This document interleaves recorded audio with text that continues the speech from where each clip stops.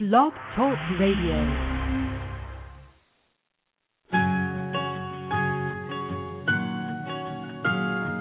There was a time I was so afraid,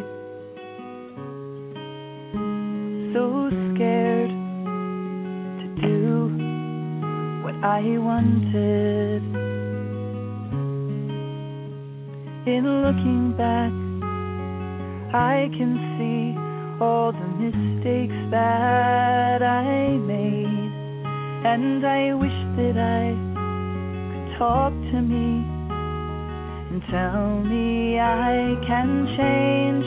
Don't be afraid, just walk with your head up high. Don't be afraid, just take it one step at a time. Don't give up on your dreams, no matter how small they seem.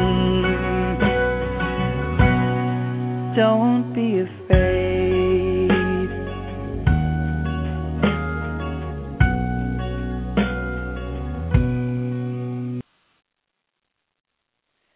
Hi, welcome to Blog Talk Radio, Safe Recovery. This is Monica, and I'm your host. Tonight is October 18th, 2011. Wow, what a week. What's going on all over the country with Occupy Wall Street and Occupy LA. I went down there a couple of times. I know we have bloggers from all over the country, wondering if anybody else has gotten out there to see their Occupy Phoenix or Occupy Boston. A lot of stuff going on. Boy, there was some amazing guy that was a military guy. I think it's Corporal or Sergeant Thomas. Something else. But I posted him up on Stinkin' Thinkin'. I want to thank Ilse and Mark for just putting it up there really quick for me. It's been kind of a busy day. Got some emails that, are just really, really sad. And it's interesting because one of the emails that I got today is, first of all, I want to tell everybody you can call in at 818-475-9211, 818-475-9211. And I don't have any co-host on, so maybe somebody's going to call in. So what I wanted to talk about was what are the alternatives that are working for you, things that many people have come from a 12-step program, AA or NA, and then there's many people who it didn't work for, and then they tried all these other ways. And so I was speaking to somebody today about, she knows, she's a realtor, and she knows what I'm doing and the documentary that I'm making. And she said that she knew a police officer that committed suicide because they were sentenced to AA, and we all know how really deadly that can be. And I got an email, and we all know that there was about that as well, but there was also a suicide down in San Diego. I believe it was a couple weeks ago, and that was also, let's see what the date was. That was September 23rd, yeah, and so it was just a little bit less than a month ago with this officer down in San Diego, and really, really sorry to hear about Officer Hall down there, what had happened. We got a guest in the chat room. Welcome, and say hi to you in there. I just want to remind everybody that, they can't send somebody, but we know that it's happening. Rulings from across the nation since 1996 have established that requiring a parole to attend religious-based treatment programs violates the First Amendment, the court said. And this is an article I'm reading from that states that they don't want to denigrate the work of AA or NA, but they cannot be coerced by the state. And this could bring us to what's going on all over the country. And I really encourage everybody who's listening here to go on to Occupy Wall Street and find what's going on in your town, and just go on down there, because, everybody's really, really angry. And what's happening is that this is a really healthy use of, a lot of us are pissed off for more than one reason, and you have a lot of people pissed off on orange papers and stinking thinking and Stop 13-Step in AA and Extepper blog, but where's the voice? Like, where are the people marching? And I went down to my Occupy LA 3 times now, and what happened is that there's a lot of like-minded people, and I wrote a whole list of what I had a problem with, from, the upper 1% not being taxed enough, and what the banks did, and the war, the non-war, I like to call it the non-war in Afghanistan and Iraq. And there were people with lists, and, I was in complete agreement with all of these things that were on all of these signs. In fact, then I got other ideas, and I was like, oh, wow, yeah, I forgot about that. Oh, yeah, I forgot about that one. And so people could even pick it. We could say Occupy 12-Step. Wouldn't that be fabulous? Outside, all the people, all the families of people who have committed suicide, who were members of Alcoholics Anonymous or Narcotics Anonymous, could go occupy their biggest meeting with a sign and a group of people and say the truth needs to be told, and or somebody who was sent there by a judge who knows darn well that it's actually illegal. So it's a First Amendment right. No, religious. Sorry, it's not the First Amendment right, but we do know that our civil rights are being broken when somebody, hi there, Sue, when somebody is being sexually harassed, that's against our civil rights. So I just want to encourage you to go onto YouTube, and I can't remember his name now, but is it Shamar Thomas? I think it is.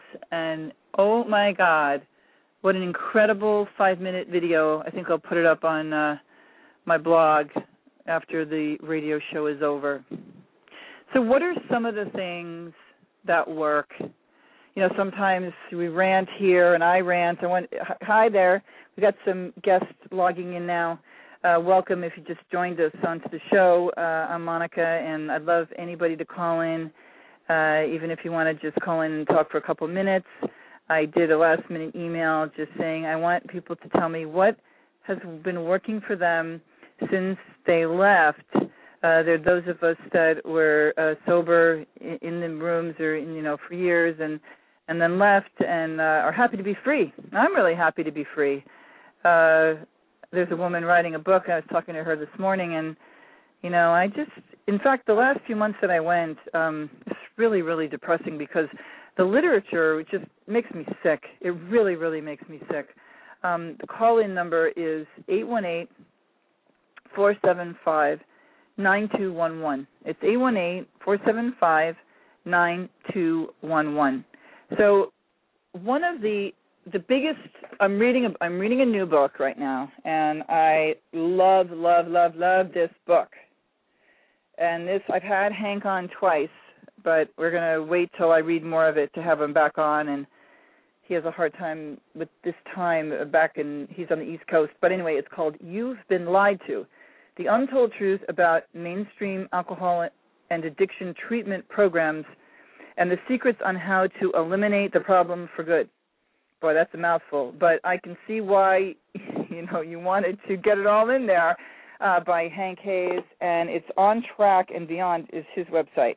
So, I am just in the beginning of it, and I want to read it kind of slowly like I did Amy Lee Coy's book, From Death Do I Part, because I'm really savoring it, like I'm reading and absorbing it. And I turned one page last night, and I laughed out loud, and he's got this picture of a bunch of, faces, just like these masses with this kind of stare, this kind of blank stare over their face as, people read the literature. And he says here, he's talking about the documents that are read at every meeting. These documents are the preamble, the tenets, and the musts of the program. Often these documents are read by all the people in the meeting room. Usually they are read in a monotone, robotic cadence. Looking around these rooms, I notice after months and years of doing this, you almost look like you're in a trance-like state. Like anything else you've read, memorized, or heard a million times, you don't even realize what you're speaking anymore. You're just saying it. All the while, little do we know that we're actually programming these words into our subconscious mind, becoming one with them. After months of my observations, Hank says, more than a few things didn't add up for me, but I really couldn't say much about it and chose not to. And so, this happened for me. Did it happen for you? That once I sort of had the rose-colored glasses ripped off, which was, getting a letter from Paul and reading the letter that he wrote to the General Service and then going on to orange papers and then reading that for weeks and then going to stinking thinking, that I would sit and listen to the literature, and I was really embarrassed that I had ever spoke at a meeting, and I did speak about 3 years ago at a meeting in West Hollywood. It was a big meeting, and there were a lot of nice people there. Everybody is in a creep, and they ask you questions, and I feel like I need to go back there and say, guys, I was here about 3 years ago, and I was the speaker, or 2 years ago, and you asked me questions like, there were just questions like that. Now I would say I'm not powerless. I was never powerless. That this literature is ridiculous, and that I am not like a woman who has lost her legs, that they never grow new ones. Like, what a stupid saying. Like, what kind of, demeaning, belittling statements. We are, some of the other lines, I'm sure that our guests out there, can think of them. But, in reading this book by Hank Hayes, I am just so happy that we have another person, on board here that has brought another book. Another book that he has sort of a plan to. It's not just it's not just him telling his story. He's telling you what he's created another paradigm. And God knows, like, we seriously need another paradigm. Okay, so the whole world knows. From Death Do I Part, How I Freed Myself from Addiction by Amy Lee Coy. Hi there, Amy, if you're listening eventually later sometime. There's a foreword by Dr. Stanton Peele, and he's the author of Love and Addiction and 7 Tools to Beat Addiction. I love How to Addiction Proof for Your Child by him. In Amy's book, I read also the same way.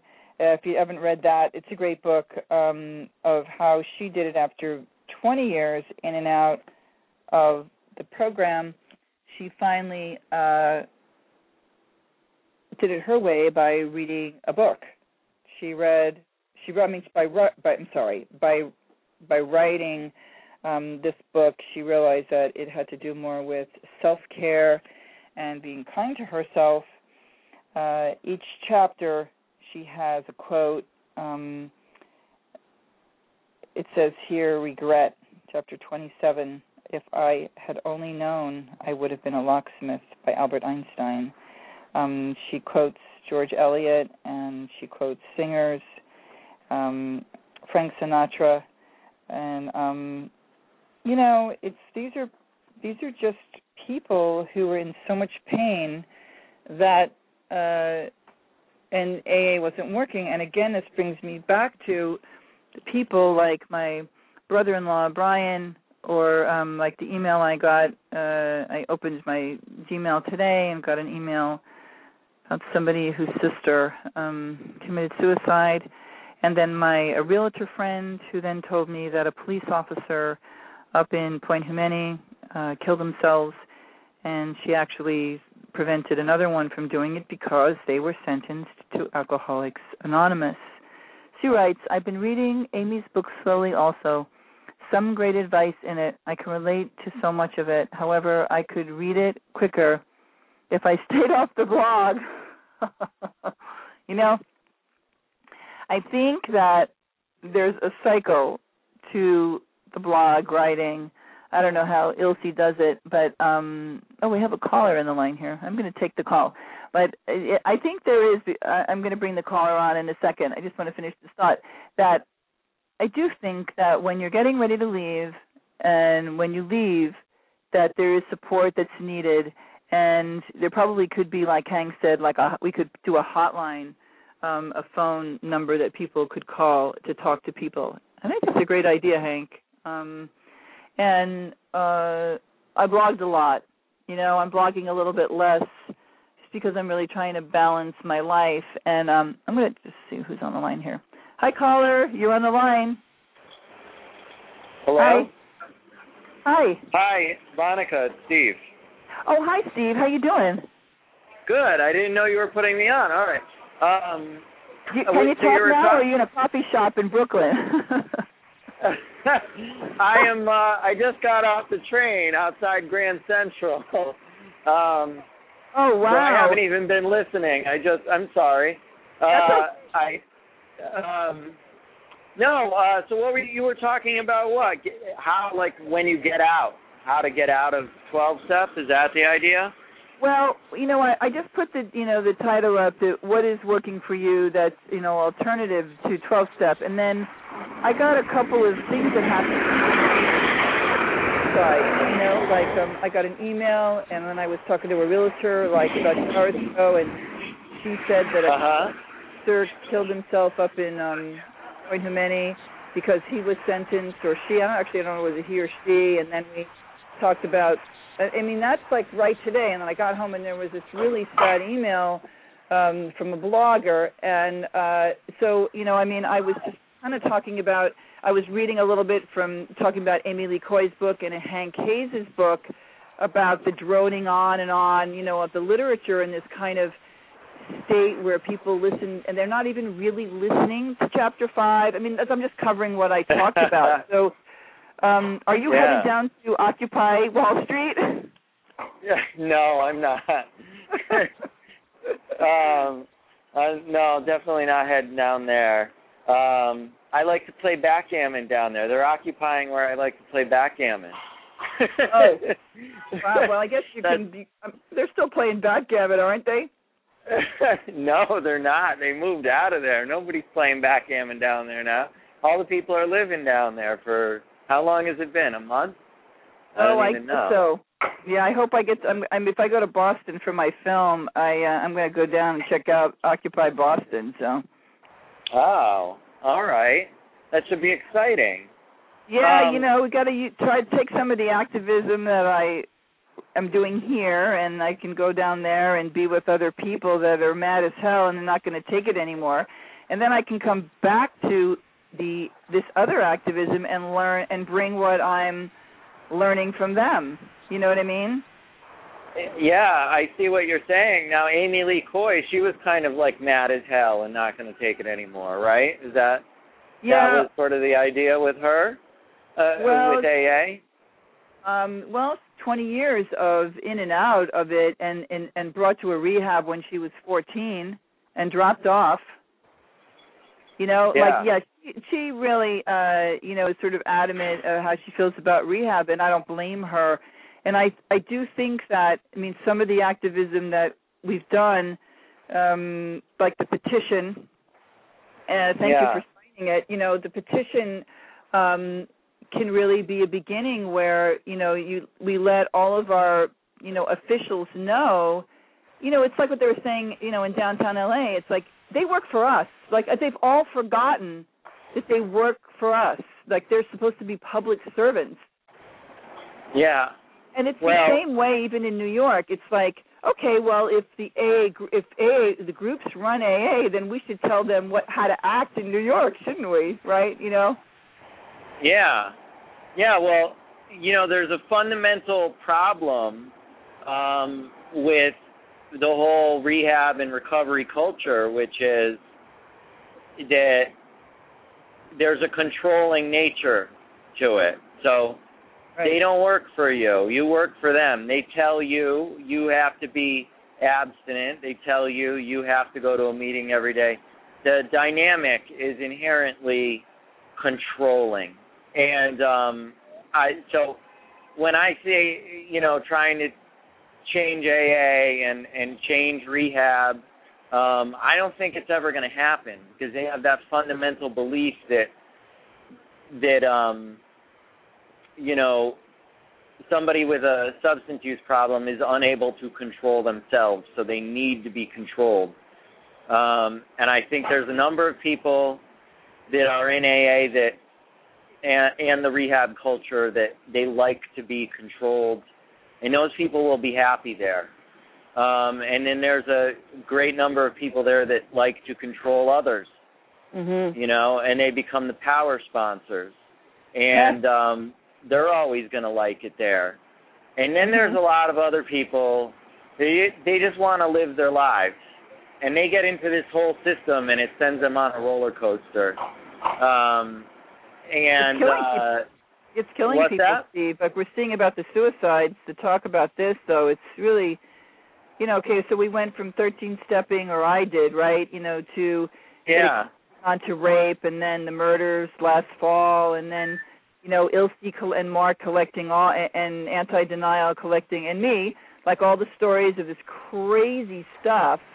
And then now the suicide stories of what if you had every family member, sign a petition, or if we could click on a button, do you have a family member that killed themselves that was in treatment or 12-step and it wasn't working, and so they felt so shitty about themselves that that's what they, predicted. Yeah. Well, let me tell you. So I'm sorry. I'm going in another direction. You were saying you want to have something. You want to organize even more stories. That's what you're saying, and get more information out there to get the people to speak up who've been hurt. Is that what you're saying right now? Well, I mean, I think that came in today. It's sort of like, when I open my email box and I have a very personal story, which I get them at least a couple of times a week that are very serious stories. Yeah. And, and I get it and I read it and I think, okay, how can this person really have a bigger voice? Is it a lawsuit? Is it contacting the state attorney general's office? Is it contacting the Better Business Bureau? Is it filing a lawsuit against the rehab? Is it, suing Alcoholics Anonymous? What is it that's going to wake them up? Because I do think that we are at a vortex. And I was saying this before, the Occupy stuff started happening all over. Now it's happening all over the world. But when Hank Hayes came on, and he sent me his book last week. So when I had the book in my hand and what he believes and what he's doing, the tides have changed. So you better get that book out, Steve. You writing your book too? Yeah, actually. I'm working on a little free ebook that I'm going to give away on my site because I won't be selling anything. I won't really be selling a book, because I'm working with St. Jude's now, and so I'm pushing that program. Oh, you are. I just started working with them. Can you reword that? No. I don't feel bad about it. I think it's a great program. It is, it helps me to turn my life around. So I don't feel bad about pushing it. Right. Okay. So everybody who's going to listen to this. So right now I have on the phone, this is Stephen Slate. Thank you for calling in, Stephen. So Stephen Slate has his own website, and it's called The Clean Slate. And are you still going to do your privates, or are you going to just work for St. Jude's? I'm just working with St. Jude's right now. I've got a whole bunch of students that I'm teaching that curriculum to now, and I'm getting a great response on it, and it's 1 billion times better than it was when I was there and when I did it. And the real, we're going with a completely non-controlling, non-confrontational, non-judgmental approach and we're really, really just throwing it into people's court that this is a choice. It's a pretty simple thing. One concept that we're working off of that I think is really cool is that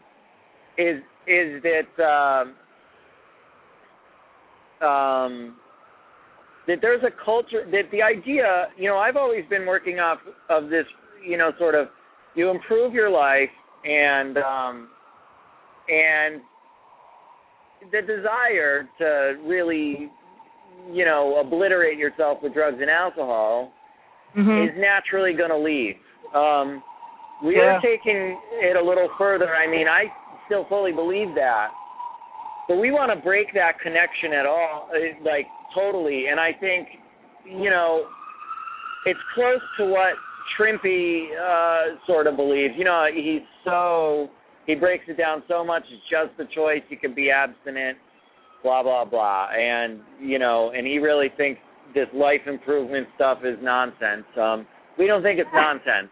But, that's what I read off Trimpey anyways. Maybe my interpretation is a little bit wrong. I don't know.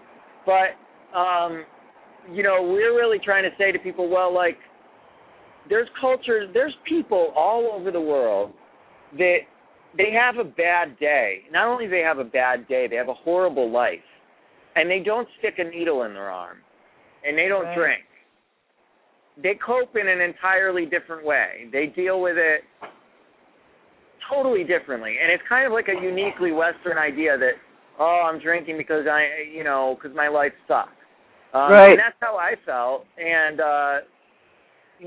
we're trying to break that. Right now we're working on something. We're looking at all the different cultures around the world. In particular, my colleague Mark Sheeran, who really writes most of the content there at St. Jude's, he's doing a cultural study, and he's looking at this guy David Hansen, who wrote an incredible book about drinking all over the world. And you look at the majority of the world, most people don't even drink at all. When you really, really break it down, you have a lot of, like, Muslims don't drink at all. And that's billions of people. Yeah, there's a lot of them. Is St. Jude's in upstate New York? Yeah, St. Jude's is in upstate New York. So we're trying to break down that idea currently and trying to teach people that, it's one way of looking at things, that if I improve my life, I'm not going to want to drink anymore, sure. But you also don't want to be in a state where as soon as things are going wrong, you drink. So we're trying to sort of break that connection and really, really just keep it that drinking or drugging is a choice. It's one way of doing things. Right. And, there's plenty of other ways to deal with your life and live your life. Another really cool concept is just this idea that what worked for you at, say, 25 years old, or let's take a really concrete example. What worked for you at 21 when you were in college, binge drinking, right? Yeah. Maybe doesn't fit into your life so well when you're 31, And what you're doing at 31 maybe doesn't fit so well into your life at 41. And one thing that I think helps people is to know that you're always going through changes in life. And it's okay that, like, you were a binge drinker in college. It's fine. It doesn't mean you're doomed to do that for the rest of your life. At a certain point, you're going to start to feel like, well, that doesn't work. You know what I mean? And I think I think that's important. Like, there's so much the most obvious example is the labeling. I'm an addict. I'm an alcoholic. Yeah. So many ways we feel like because we've done one thing at one point in our lives a certain way, that we're doomed to do that forever. And I just don't think it's true. You look at so many things that people do differently in different stages of their life. And now I agree with that. Now I'm just blabbing on about a lot of the stuff that we talk about. But as far as, like, I think a lot of it needs to be, like, simplified out there. and really broken down to some common sense, like, you know. Yeah, I don't know. I'm talking I too agree. much, Monica. Thank you. You want to stay on? There's another caller on. You wanted me to put you on hold so you can just listen, or you want to stay on? Yeah, I'll listen. Okay, I'll put you in listen mode, okay? All right. Okay, thanks, Steve, for calling in. Thanks for having me, Monica. Okay, I'll talk to you soon. Right. Okay, I'll just put you on this. Okay, bye. Hi, caller. Hello. Hi. Are you there? From New York City. Hi, caller, are you there? Hello, can you hear me? Yeah. Hi, this is Salahuddin, Sal from New York City. I'm committed to be a regular, listener anyway. I didn't know I was in the queue, but I hope you and please give my regards to Kevin. I know he's your husband, isn't he? So.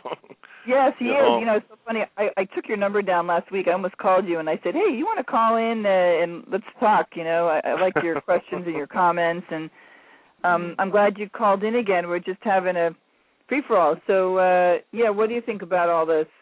I think, again, this is a wonderful forum. I really appreciate it. I remember I listened to the archives before when I heard Steve Slate and spoke about his experience in St. Jude's, and I always, again, you having some ammunition when we communicate with the irrational statements and assumptions that the 12-steppers try to promote, that, right. Well, look at, they say, look at all the people we have in this program, that's a confirmation that, that our program works. And what I remember what Steve talked about, his experience in St. Jude, that after a period of time, working, counseling there, they said, hey, you don't have to come anymore. And they told him that the key word, to me, this is a key statement, that even if we hadn't been here, you would have done it on your own.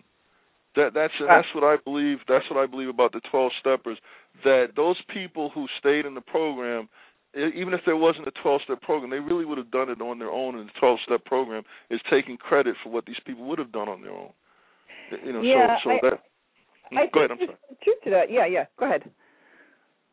No, and I think another thing that he made a point is that one of the contradictions of the 12-step program, they say, keep it simple, stupid, very, as you said, a very degrading, demoralizing, invalidating statements that they use.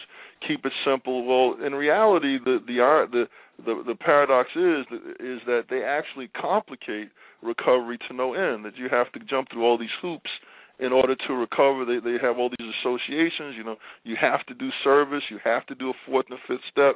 You have to help people. But again, you know what? As a human being, the humanists say, we're all basically good people. I don't need 12 and 12 to tell me that I should, be kind to other people. If I'm not a sociopath, I'm going to do that anyway. So again, am I right or wrong? So I think the 12-step program actually takes credit for what people do normally. I don't need all that. I don't. Yeah, go ahead. Oh my God, that's funny. Yeah, I was really relieved when I left that I didn't have to, do any of that stuff. I found myself really angry.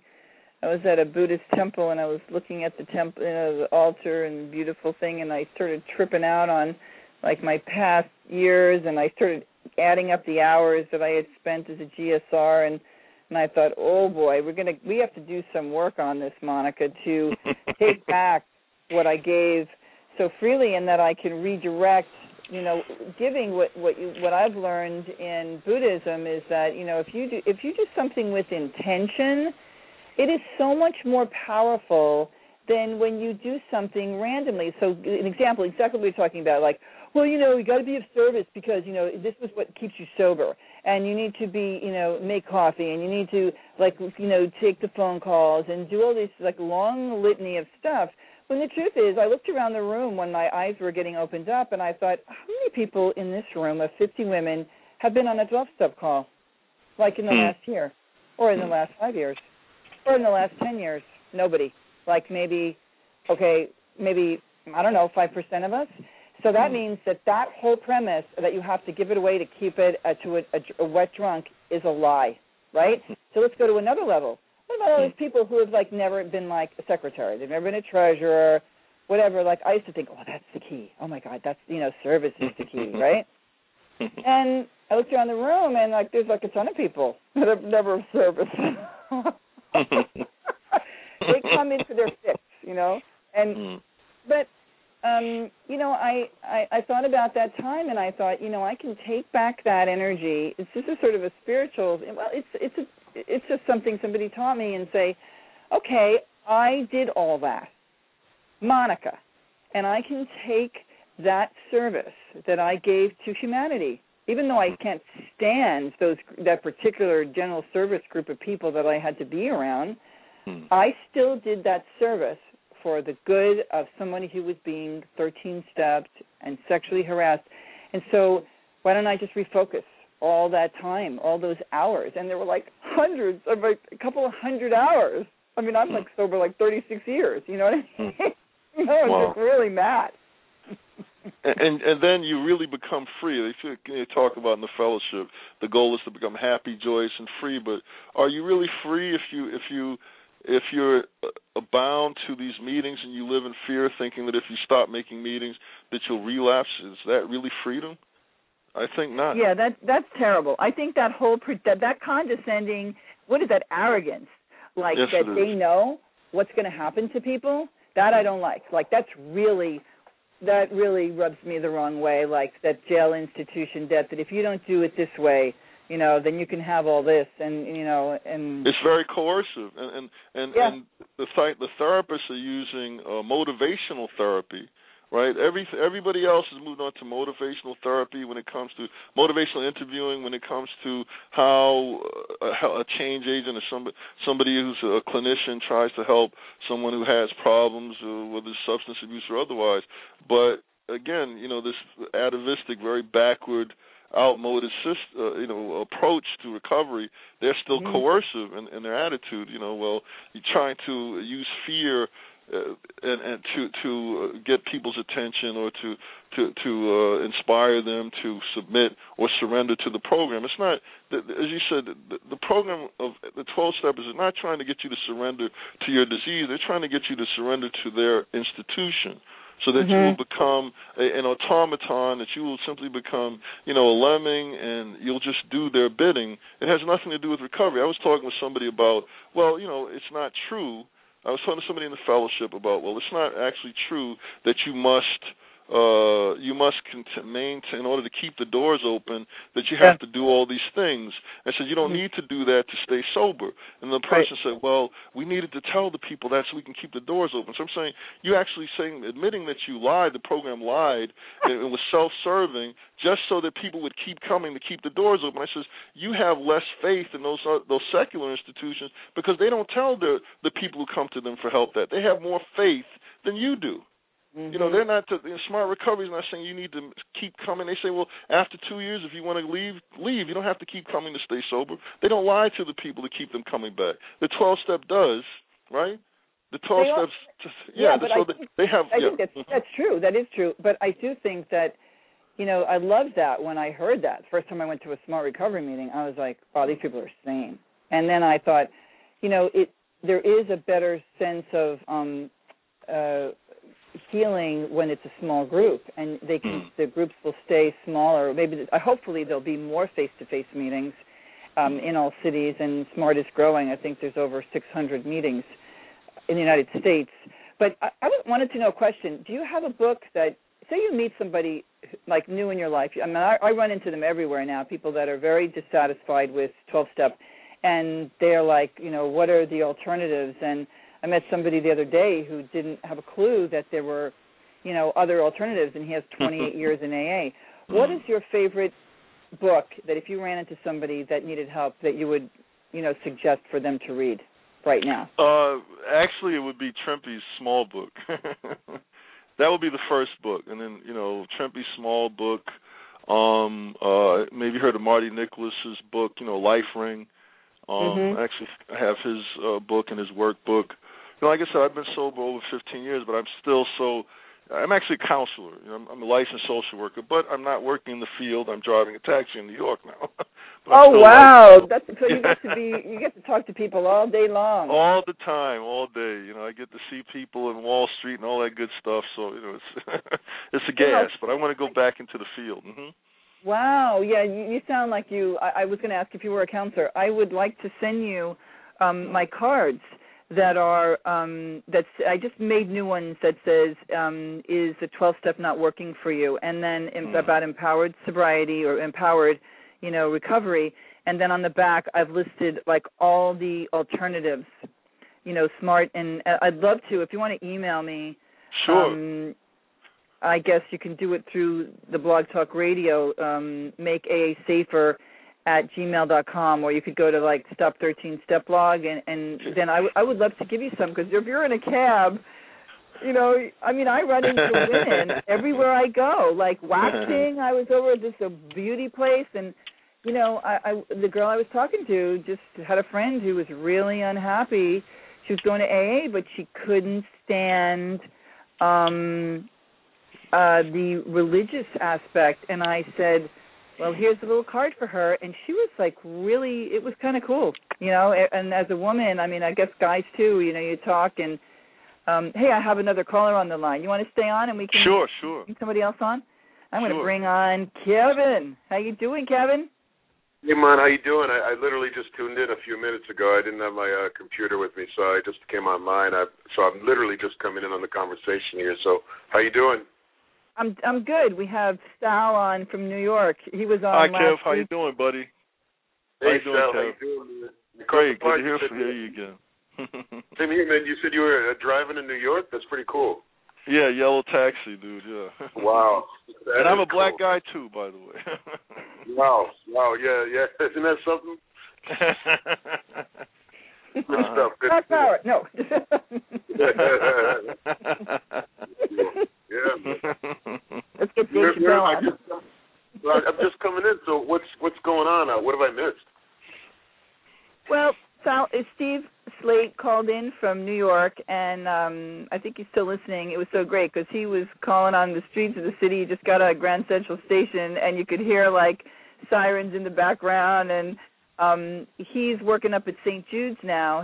He's not doing like his private thing, but he's, anyway, St. Jude's is one of the really good non-12-step treatment centers. They don't even call it that, do they? I think.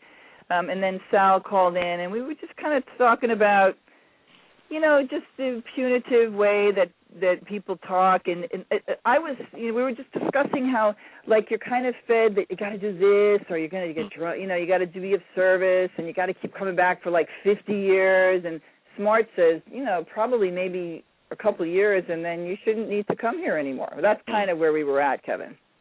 Oh, okay, yeah, I see. Like, has anybody ever talked down to you at a meeting? Please. That's almost commonplace. It's probably easier to ask who hasn't talked down to you at a meeting. Right, yeah, exactly, absolutely. Yeah. Right? Yeah, oh yeah, absolutely. Yeah. Can you give us an example of something? Well, you get these guys.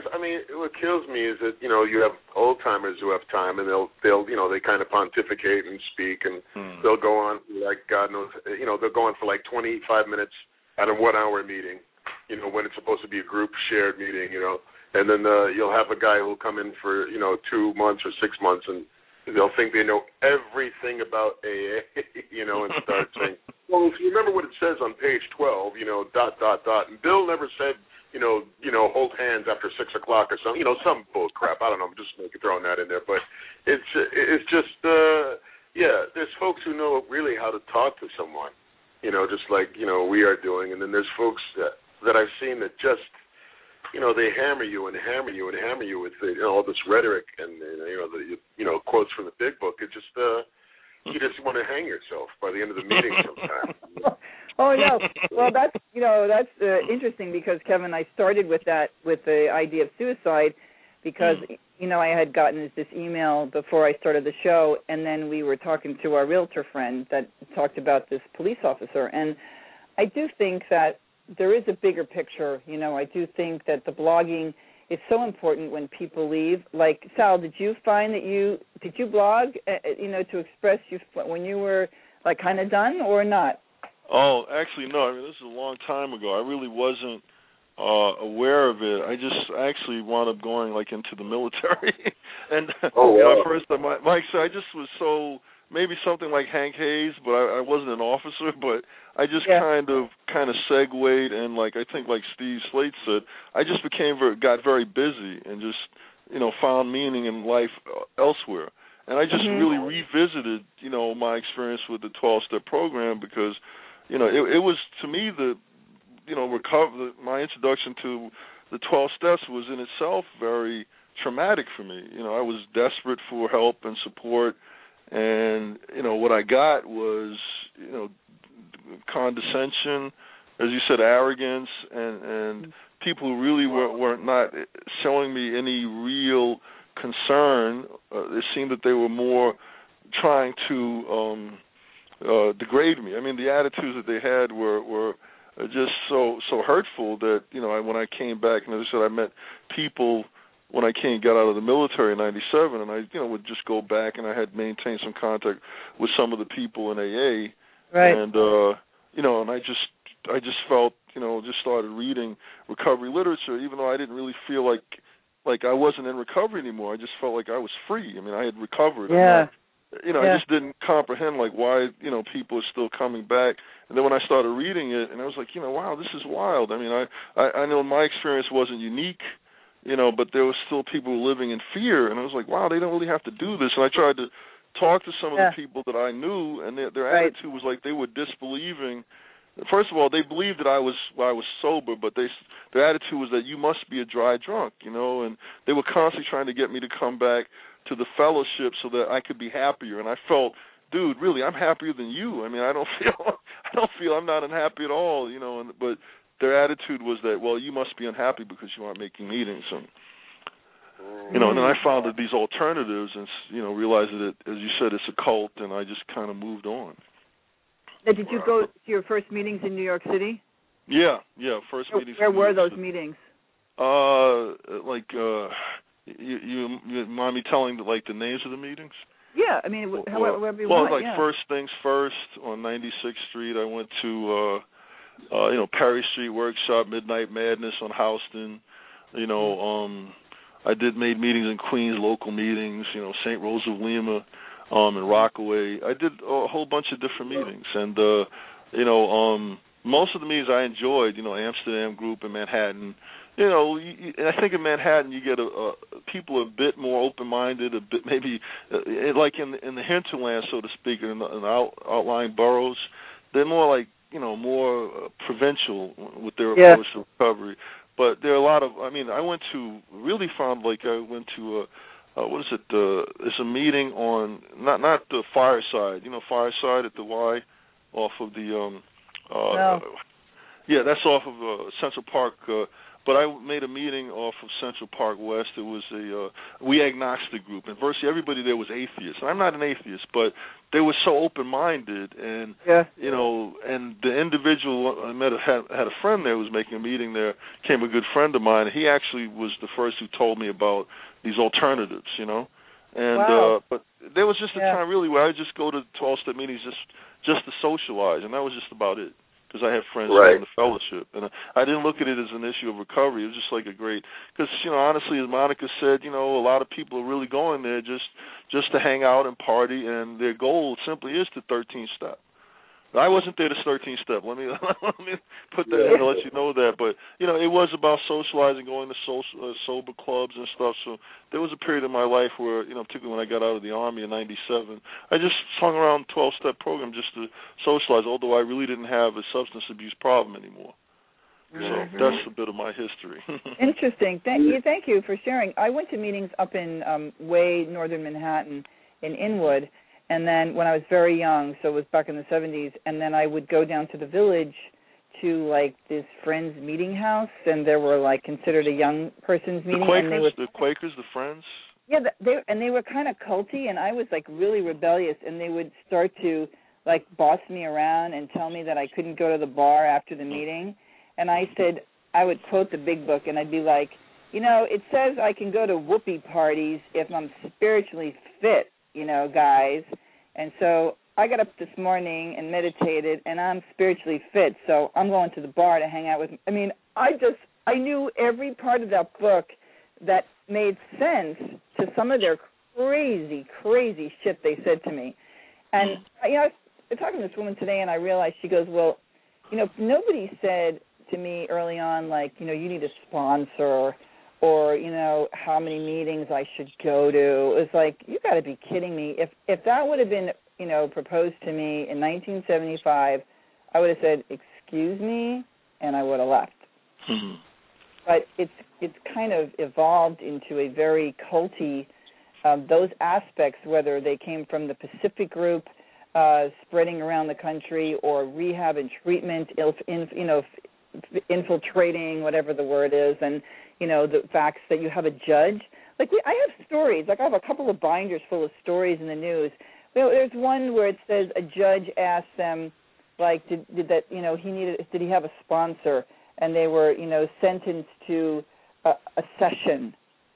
And we're like, what? An AA session? We're like all laughing, going, there's no such thing as an AA session. It's unprofessional. There's no professionals there. It's the blind leading the blind. It's like ridiculous to call it, oh my God, a judge, like, take your cloak off and come with me and put your baseball cap on and let's go to a meeting and you can see what's really going on there, mister. Why don't you bring your granddaughter with you and leave her there? Wow. Right? I never. Sorry, go ahead. No, go ahead.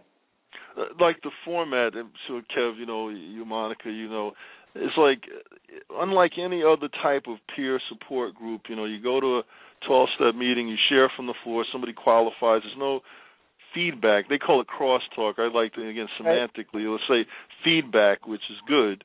So you go there, you're supposedly reaching out to get some support, some help, maybe some information, moral support, and that doesn't seem to be the best type of modality way to get support. I just share from the floor for 3 to 5 minutes. Everybody's sharing from the floor for 3 to 5 minutes. Nobody's giving any feedback. Right. What benefit do you get from that just by emoting? What benefit do you get from that? Yeah, I think that it's very unhealthy. I think that the dynamic, what I saw when I went back for the last 3 months that I went last spring, is I watched that dynamic and I could see that it was sick for me compared to smart. Like, I thought, how does this help? Like, there's this, and the same people talk, and somebody tried to change the format so that the top 12 who spoke every week, who were always having their hands up, maybe wouldn't get to share every week, and then they were like, oh, no, we can't do that, so that maybe the shy people would get to speak. I agree with you. I think it's an unhealthy and it's an antiquated paradigm and it's an antiquated format, and we are seeing the changes with these books that are new and forthcoming, from Amy Lee's book to Hank Hayes' book, Dee Stout's book on harm reduction, and I think that the activism that I'm interested in is getting the word to judges and to parole officers that all of them need to see what the alternatives are. They need to be educated, and that we need to go to it at every level, whether it's, you contacting your senators and your assembly people and saying, everybody knows somebody who's either had a problem or is having a problem with drinking or maybe slow drugging or something, and say, are you aware that those are alternatives to 12-step and that they're non-secular and that they're, like, you don't have to say you're an alcoholic and you don't have to say you're powerless? Do you know that? And they go, no. And I want to, there could be some ads we could get out there on television, if it's on late night, and there could be radio spots, PSAs. Yeah. And Kevin can do the voiceover. Right. Do it as Gandolfini, Kevin. No. Sounds better. Kevin? If there's 12 steps, you forget, try something else. I'm going to call you Jane Gandolfini. We get Jane Gandolfini there. We have got 5 minutes left. Anybody else want to call in? There are a few guests out there. Hi, welcome in the chat room. It's 818-475-9211, 818-475-9211. I hope, Sal, that you email me, and I would love to send you these new postcards that when they come out, you could have them in your taxi And then if it comes up, you'll have this, little card that says, the alternatives. And I think each person, when we tell one person, you can assume that 10 more people are going to now know. Excellent. Right? Yes, definitely. I think so. Kevin, you want to say anything else? No, I had a question for South, if I may. Sure. Yeah. Sure. So you said you went to a couple of meetings because you liked, I guess, some of the people there. Do you miss, like, some of your friends that you've made from a couple of those meetings, like, the people you had a good rapport with, good camaraderie with and stuff? It's actually like when I got out of the military, I missed them, because again, I guess that stage of my life, reflecting back on my recovery process and segueing into the military when I came out. But honestly, I think I don't want to sound elitist or arrogant, but I just outgrew most of them, because they just stayed in the fellowship, and they had.